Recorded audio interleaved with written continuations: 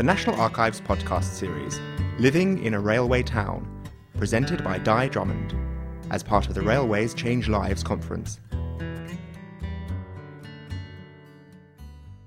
Living in a railway town. One of the key things here is that I will be mentioning other railway towns, but I'm really focusing in on Crewe, which is where I was brought up. But as you've heard, it's also the subject of my PhD and my first book, work done some time ago, as you would presume, from publication in 1995. So one of my key questions is what is a railway town? I've got two definitions from Jack Symonds. It's a town where the railway, either one company or several, came to be the most powerful employer. And then Symonds goes into a little bit more detail and says it's also a town developed by the railways for their own purposes, either from nothing, or very nearly nothing, as in the case of Crewe, or by the addition of a new industrial plant to an existing market town. Swindon would be an example of this. And that this addition being so large that it engulfs the older place and makes a combined settlement town that is dominated by the railway. So in other words, we're talking about towns that were either created or very much extended by the railway and the railway enterprise. And this is where I will show you a table of some of those towns and the different railway companies that set them up. And I always say that I think that this is not the definitive list. You will always find somebody in the audience who will say, what about so-and-so? But you will notice that apart from places like Shildon, Wolverton, Crewe, Swindon, Stratford and so forth, if we go on, we've got the wonderful Melton Constable, okay? And you will also note that the towns are founded at various points and various dates. So, for instance, the most recent one, Eastleigh, a town which was established because the workshops were moved out from in London, Nine Elms and so forth. So that's the range of railway towns, and you can see one of the key things about them is that they're almost like shock towns. The populations are drawn in or actually taken in because they're founded around workshops and also other railway employment. And they grow spectacularly. I'm afraid I think the nought's dropped off as far as Wolverton is concerned. But you can see that what we have got here are towns which grew phenomenally during the 19th century and in the instance of Eastleigh, early 20th century as well, because of railways.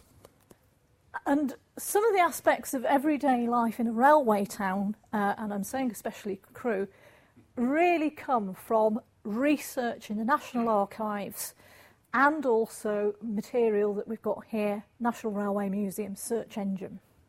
The beauty of the National Archives is that they have got railway company records. Practically, well, every railway company, every set of company records. You have to really work through this to find out how different railway companies merge with others. And there's a plethora for each company of different committee minutes. There's very interesting, detailed material, but there's also other things, like, for instance, registers for employees, not just those who worked in the different workshops, but on the main line and so forth. Rail 410, 1905 to 1914, codes for the Crewe Works registers, which I used an awful lot in my research and appear in the books. But in addition to that, you've got company drawings and plans. You've got publications that appear in the Railway Company archives. Railway Company photographs, huge collection here at the NRM. Wonderful photographs on very large glass plates from the 19th century. And then we've got contemporary publications which give us descriptions of the towns, the workplaces, even details inside the works. And then, don't forget, we've got physical evidence, artefacts from the locomotives to the pay tokens that were used. So there's physical evidence everywhere. There's physical evidence in the railway towns if local authorities have not demolished them or forgotten about them. I was thinking about this about Crewe the other day. What remains? And the answer to that is very little. Some rows of railway cottages. You can see where parts of the works have been. You can see walls which are on the edge of the different parts of the works, and then some of the remaining plant that is there. So, lots of evidence, plans and photographs, contemporary newspapers, takes me to, well, what was life like in the railway town of Crewe. Just to give you a flavour, here is Crewe. Crewe station is down here. So this is looking north. This is what was known as the Spider Bridge, which was the connection between the Crewe station, this part of the works, which is the original works, built in 1842, 1843, with a clock tower there. And then you've got other sections of the works. Up this way, you've got the deviation works, which was put up in the 1860s, and beyond that, steel works ends again 1860s. You can see lots of chimneys, and then just there, you can see Christ Church, the original parish church, which was built and provided for by the railway company, the Grand Junction Railway and then the London North Western. I seem to remember when I was a child that there used to be a tin blood and custard notice outside of Christ Church, so the London North Western Railway Company colours. We can also get a vision of early Crewe from contemporary illustrated publications like the Illustrated London News. Crewe's birthday party in December 1843. They've got the bunting out. Later on in the evening they had a wonderful high tea for all the workers and their sweethearts and wives, as they are termed, in one of the erecting shops right on the edge of the original town. So Crewe is referred to as a mechanical settlement in an agricultural district. It is very much like that for a long time. Swindon has got something of the same sort of feel about it, although Swindon was built on in addition to an existing settlement. So here's Swindon Railway Station, 1845, and here is Swindon Settlement.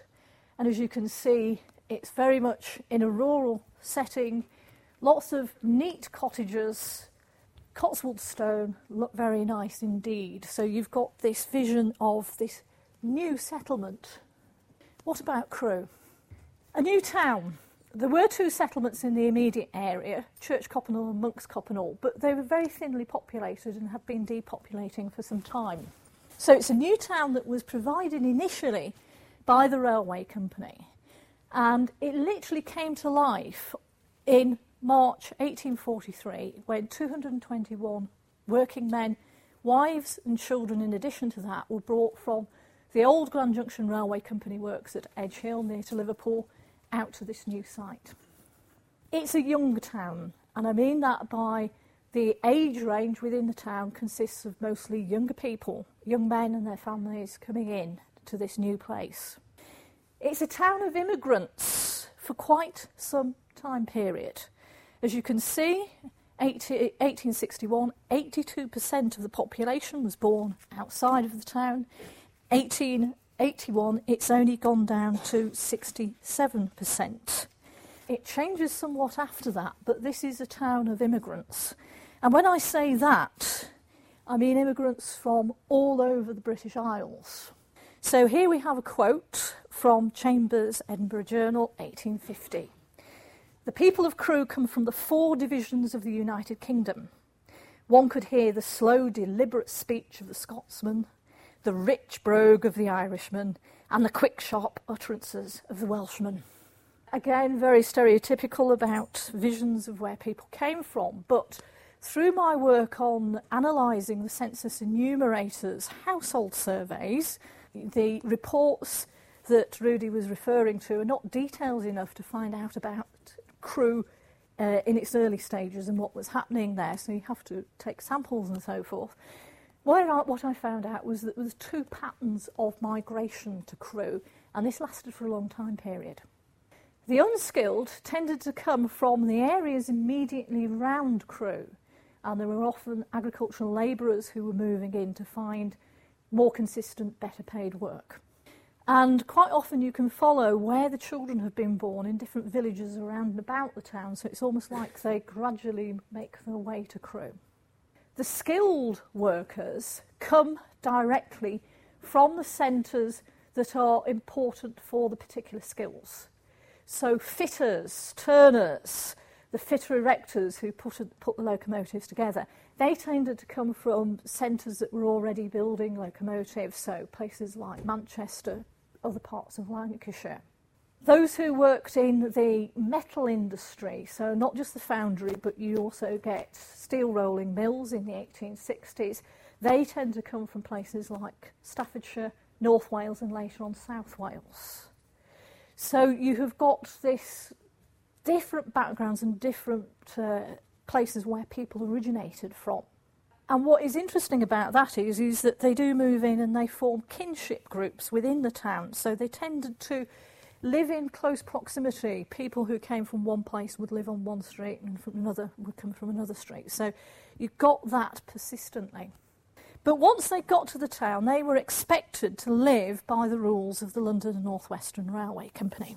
So here we have them. Each person is to devote himself exclusively to the company's service, attending during the regulation hours of the day, and residing wherever he may be required.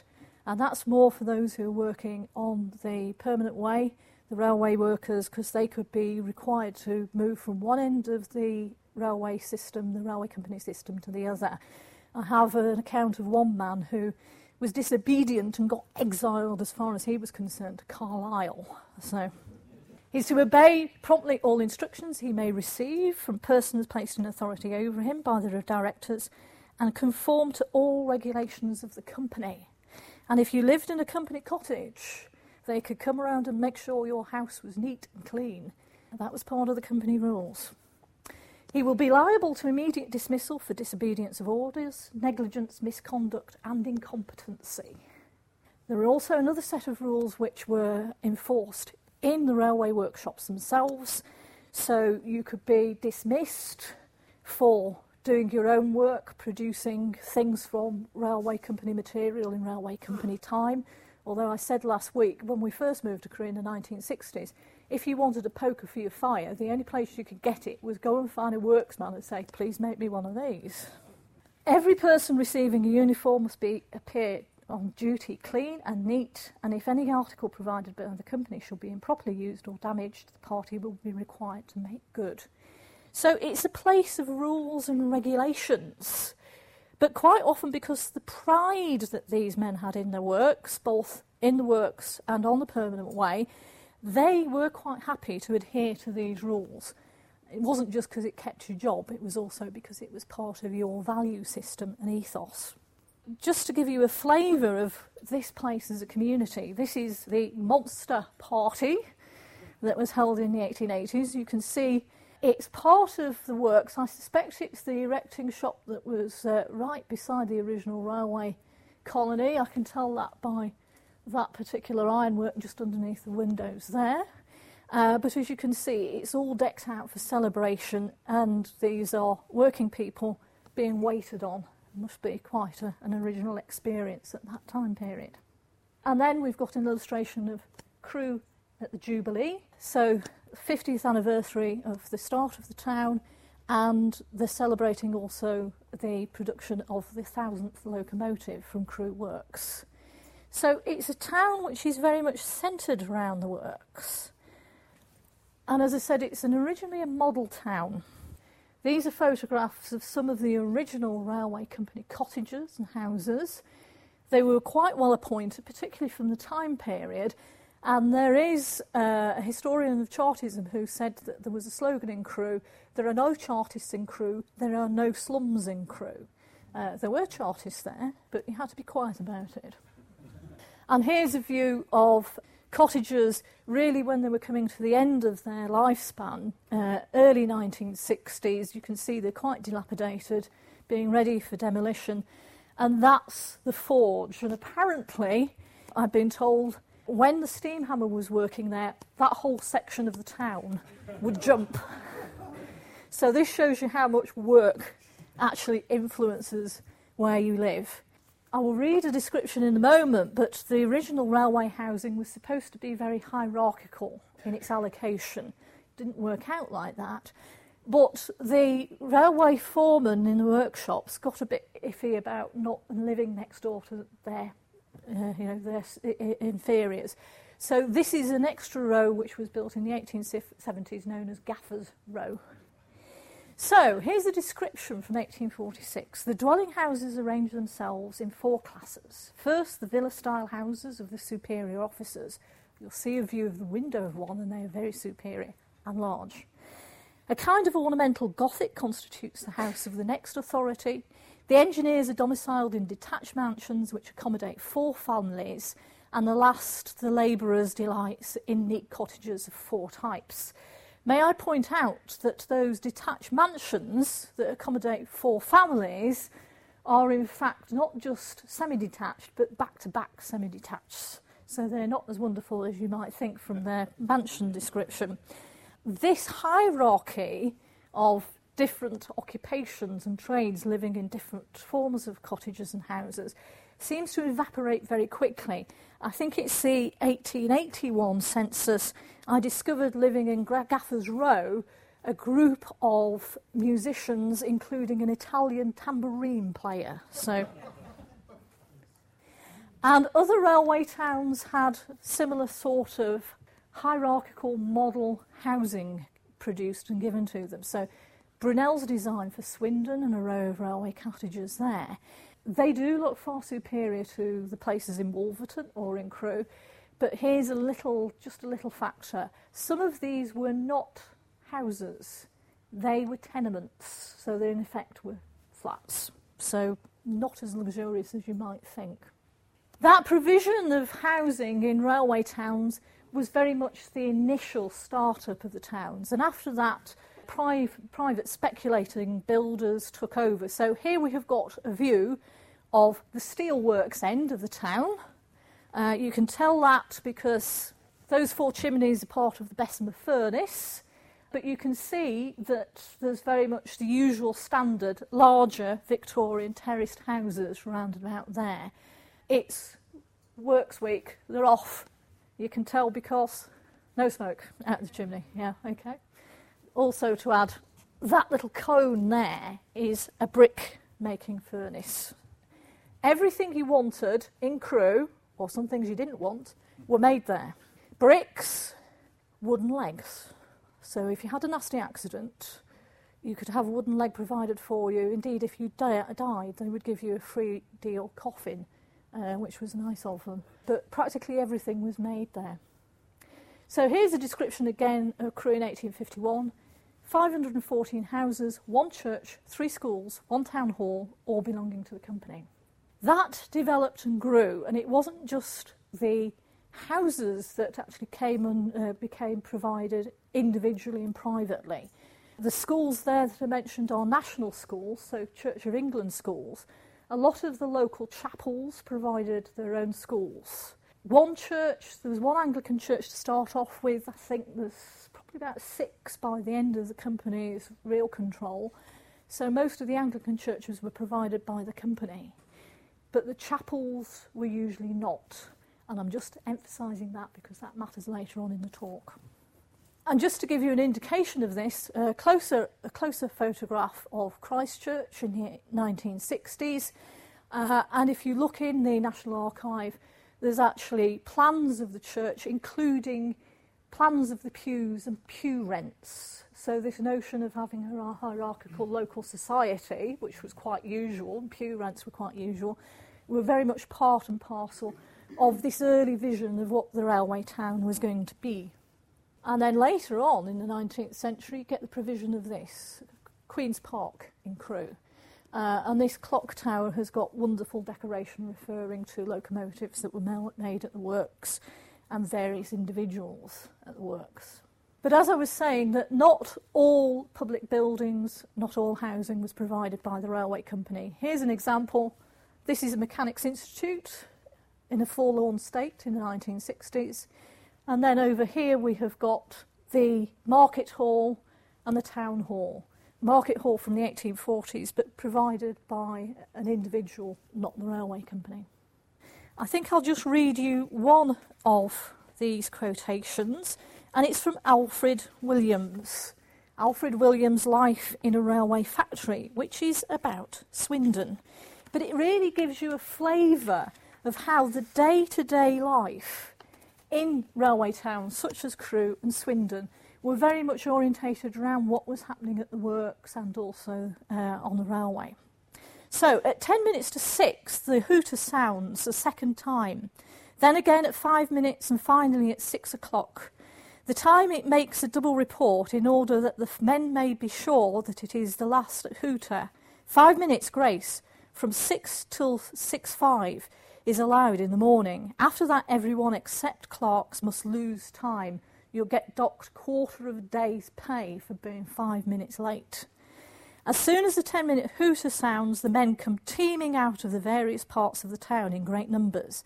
And by 5 minutes to 6, the streets leading to the entrances are packed with a dense crowd of men and boys, old and young, bearded and beardless, some firm and upright, others beaten and stooping, pale and haggardly looking, all off to the same daily toil and fully intent on the labour before them. This description really summarises how the hooter, at this point, steam gong earlier on, of the works governed everybody's life in a railway town. The tokens that you were passing around, each man would have a token like that. He would go into the works, he would go into one of the gates, and he would be required to hang his token on a board with hooks to indicate that he'd arrived at work. And the clerks would come round and check to make sure people had come in, dock the pay of those who hadn't come in. Meanwhile, back in the town, wives and children have had to really structure their day round dad and possibly older sons and brothers getting up and going to the works. It structures the day later on if they come home for breakfast or for lunch and so forth. It signals the end of the day. And all of this is based around what's happening at the works. And obviously other workers, those who work on the railway, permanent way, the shifts that men had to work and wives are having to really adjust family life to changing shifts. So I'll give you a view of the development of the works and how it's really interconnected with Crewe as a railway town. This gives you the actual number of people working in the works. I got this from one of the railway works employees registers that I referred to before, but it doesn't. It's not that accurate. I suspect that probably by 1911 that nearly twice as many men are working in the works than are featured here. And it's for all sorts of reasons, including things in various areas like subcontracting. But you can see that you've got a large workforce in Crewe works. And then if you add to that the number of people, the number of men and a few women who are working on the railway, this is a very much railway-dominated town as far as employment is concerned. It's less so as time goes on. So here we have got the population of Crewe as it goes up from 1840s up through to 1911. And here we have got some of the indicators of the numbers working in the works. And obviously the town needs people who will run shops, different services and so on. But there's still huge reliance on railway work. And you can see this from this graph. The blue indicates the transport workers, the railway workers, and then yellow, the men of the works. And you can see that over 90% of the town, the male household heads, are employed by the railways in 1851. And what's surprising about it is that while it's gone down considerably, it's still 50% or so in 1901, and not much less than that in 1991, despite the fact that the 1980s saw the gradual closure of different sections of Crewe works. That's going to look very different if we take it to 2011, 2013. Not as good a set of maps as Rudy produces, but just to give you sort of an idea of the form of Crewe. 6 railway lines coming in, station to the south, and then you've got the original works and the original railway colony in that angle between the Chester line and the Manchester line. And then gradually you've got the growth of railway enterprise across Crewe. So you have got Along the Chester line, which ceased to be the Chester line, so they had a line which actually served the different sections of Crewe works. You have got what was known as the deviation works and then steel works. And then you've got steam sheds round about the station and indeed, so that's Mill Street and so forth. Basford Goods Depot, which is the projected station for HS2 if it's built. Yes. Okay. Life in the works. I've already said that we can recreate this from a whole plethora of material at the National Archives, and photographs and so forth, but also from workers' and families' memoirs and early film. Bioscope did a whole series of films within different railway workshops, including Crewe and Swindon, and those are available at the British Film Institute. So, I've already started by telling you a little bit about the working day. The reporting for work. Initially, as Alfred Williams is saying, 6 a.m. Working late, working till 6 p.m, possibly later, working on Saturday mornings until you get into the 1870s. Everything in your life when you were in the works was controlled by those little tokens that you're passing around. So, for instance, when you went to lunch, somebody took your token. You were discouraged from going home or elsewhere for your lunch. Usually you were expected to take it in a canteen, and that became a point of, if you like, political independence, to actually take lunch in the works with your workmates. Going to the loo, you had to give a token to a man at the entrance to the lavatories. Quite often one poor chap who'd lost his arm in the strapping that worked the machinery, and they would monitor how long you were in there for. What else about life in the works? Well, these company records at the National Archives are so rich. You can find out about management, the relationship between the management and men, the industrial relations, how they change, how the labour processes and the production processes change, but also factors like payment, different forms of piecework payment, which actually determined how fast you had to work, what you got paid for each piece of work you produced. And somebody said that they had a relative who was a clerk in one of the workshops, and this is the sort of thing that the clerks would be compiling. They would be actually detailing the price of different jobs, how long things took, where the men were, where they were working, and so forth. There was also very much a management ethos and structure within the works, not just because that was true of the railway industry as a whole, but because they were trying to really impress upon the workers and get their workers to subscribe to this notion.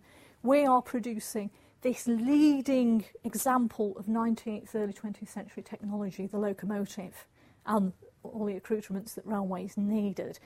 The pride that they wanted to engender in that was very important because it really married lots of people to the railway company. They became loyal to the company through the pride that they had in their own work. We can also find out from these railway company employee registers the structure and the form of the workforce in each workshop. There's a terrific number of different trades and occupations employed on railways and in works, and you can actually find out how different workshops functioned, what they did, and how they were managed.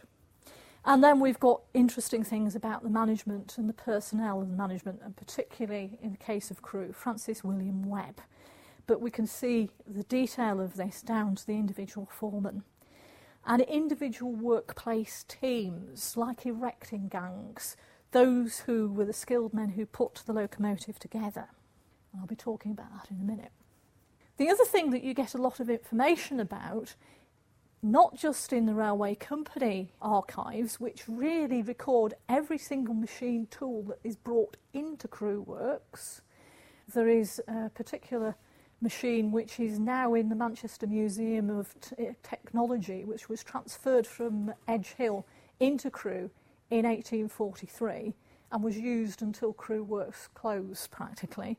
But you've got details of the different types of machines that we're using, how the production process and the technologies of the process has changed. And you can see here's an illustration from 1849, various milling machines and lathes.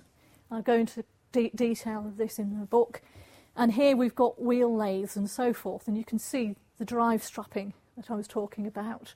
Straps, leather straps connected up to the drive shafts, up in the roof, and these were connected through to stationary steam engines which drove all the machinery. I was just saying the Illustrated London News is interesting, but it's not always accurate. For example, this person here is an accident that inevitably will happen. So, and then we've got illustrations like this. This is a photograph in the National Railway Museum collection. This is one of the superior mansions that the officers of the company lived in this instance. It's Francis William Webb when he was works manager. He's standing in front of the open window in his own home, and here we have got a bust of Stevenson and Richard Trevithick. And then all these gentlemen here are foremen of the different shops in Crewe Works. So we can see what these men look like. We can also, through the registers, actually work out which workshop and which teams of men they were foremen of. So, for instance, this gentleman here is George Potty, and you'll see George Potty in a minute or two at a later date. And then, this isn't from the National Archives or the NRM, this is actually from Cheshire Record Office. And this is a memorial given to John Ramsbottom, Chief Mechanical Engineer, from the 1850s through to 1871. And it's a mark of respect from the workforce. And you can see it's really nicely illuminated. And it says at the end, your obedient servants. So that sense of respect for superiors. And here we have Mr. Potty again. This is a goods locomotive which was built in the 1870s in 25.5 hours by these two teams of workers. Those on this side, and you can tell it from the tools that they have, particularly the little boys who've got long nose pliers. These little boys are the rivet heaters. They took the rivets to the boiler makers to actually use to rivet the plates of the boilers inside this locomotive together. And then this group over here, they are the fitter erectors who finally put the entire locomotive together. Potty was their foreman. Again, you've got the tools which will indicate what they are up to and what they're doing. You'll notice how young some of these are. Others are considerably older. They've got beards, even quite long ones. This gentleman here is Bowen Cook, who became Chief Mechanical Engineer in the 1900s, and that was when he was a premium apprentice in the works. So we've got a real vision of life in the works. And that was an ever-changing vision because the labour process and the production process has changed. So this is from about 1910, and you can see what they have got in effect is a continuous, not quite a belt system, but a stage-by-stage system of putting the locomotives together. I've already hinted that while the railway company was very important in Crewe, very important not just to management but also to employees and also to their families.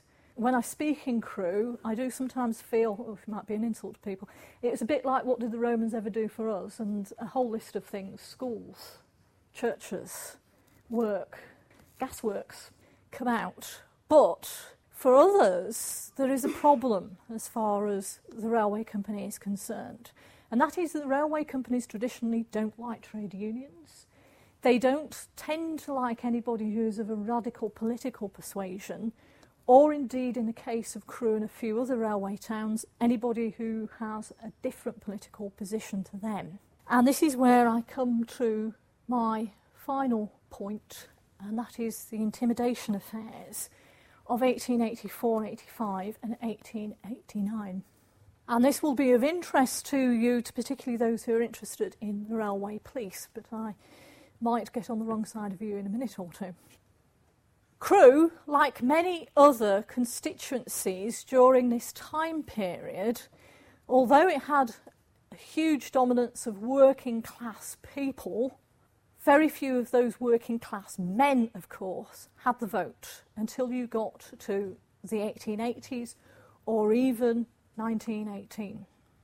In Crewe and in other constituencies, this was improving from 1867, and the real change came in 1884-85. And it came not just because the requirements, the qualifications that you had, like property and so forth, in order to actually vote in a parliamentary election was reduced, but also because they redrew the constituency boundaries.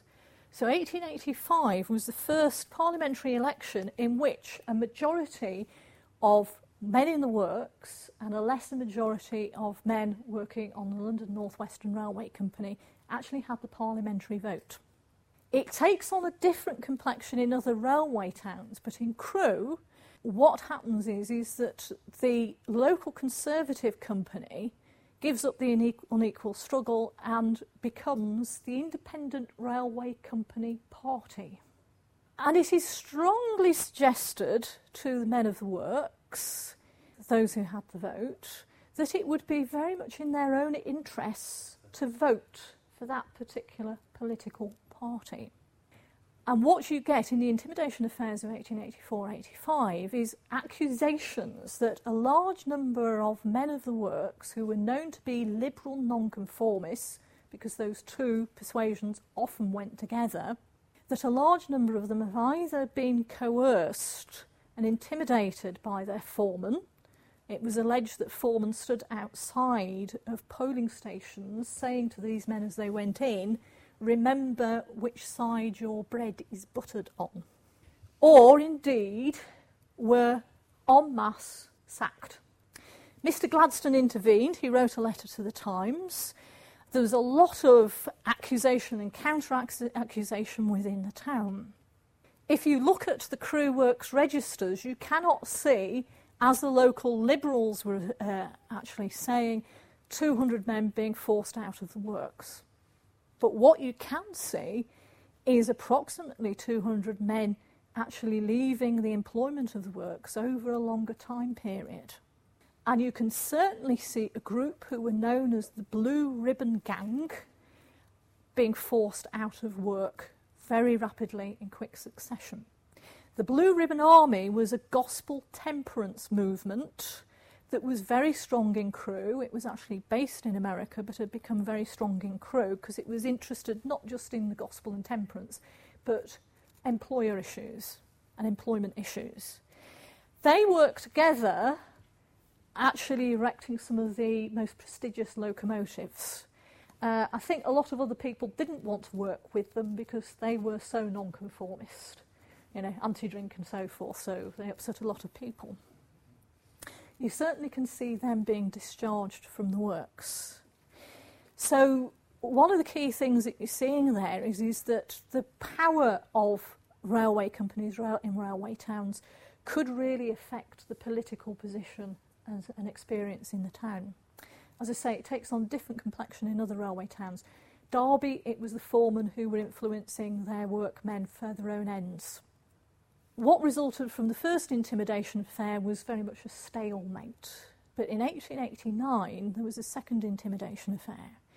That year, there was an Employers' Liability Act passed, but firms were allowed to opt out of it if a majority of their workforce took part in a ballot and said that they wanted to remain in their own company's scheme. So what happened? The London North Western Railway Company allegedly put officers on locomotives, moving up and down the line, going and seeing various groups of workers along the line and saying, you better vote to opt out and remain within the company scheme. In addition to this, it is alleged the railway company had its own police force, precursors of British Transport Police, so this is where I start treading on gentlemen's toes over there. And it is alleged that men who'd been discharged from the works, who set up their own businesses, were being spied upon by detectives of the railway company police force. That doesn't have a stalemate, it actually has an outcome. And what happens is a group of local Liberals put their money together, buy shares in the London North Western Railway Company and go to a shareholders' meeting at Euston, where they denounce Francis William Webb for his coercive tactics towards his employees. This is denied, but immediately after, the company removes all involvement in politics, or at least more ostensible involvement in politics. Thank you very much indeed. This talk was recorded on the 14th of September 2013 at the National Railway Museum, York. This podcast is copyright the National Archives. All rights reserved.